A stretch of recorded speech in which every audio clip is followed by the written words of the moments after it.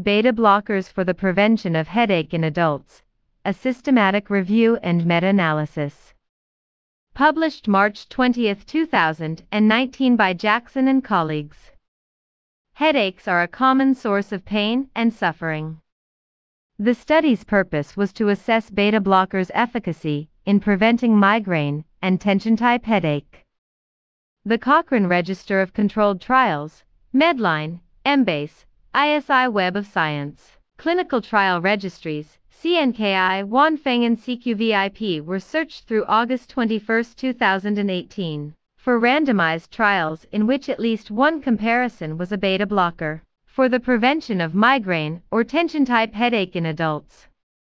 The primary outcome, headache frequency per month, was extracted in duplicate and pooled using random effects models. This study included 108 randomized controlled trials, 50 placebo-controlled and 58 comparative effectiveness trials. Compared to placebo, propranolol reduced episodic migraine headaches by 1.5 headaches per month at 8 weeks, 95% confidence interval, -2.3 to -0.65, and was more likely to reduce headaches by 50%, RR, 1.4, 95% confidence interval 1.1 to 1.7. Trial sequential analysis, or TSA, found that these outcomes were unlikely to be due to a type 1 error.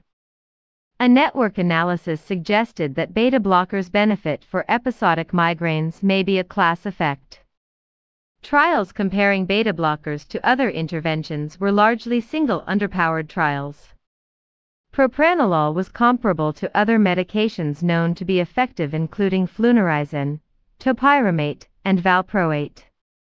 For chronic migraine, propranolol was more likely to reduce headaches by at least 50%, RR, 2.0, 95% confidence interval, 1.0 to 4.3. There was only one trial of beta blockers for tension-type headache. There is high-quality evidence that propranolol is better than placebo for episodic migraine headache.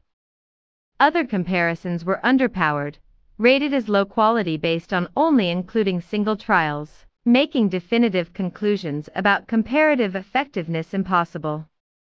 There were few trials examining beta blocker effectiveness for chronic migraine or tension-type headache, though there was limited evidence of benefit.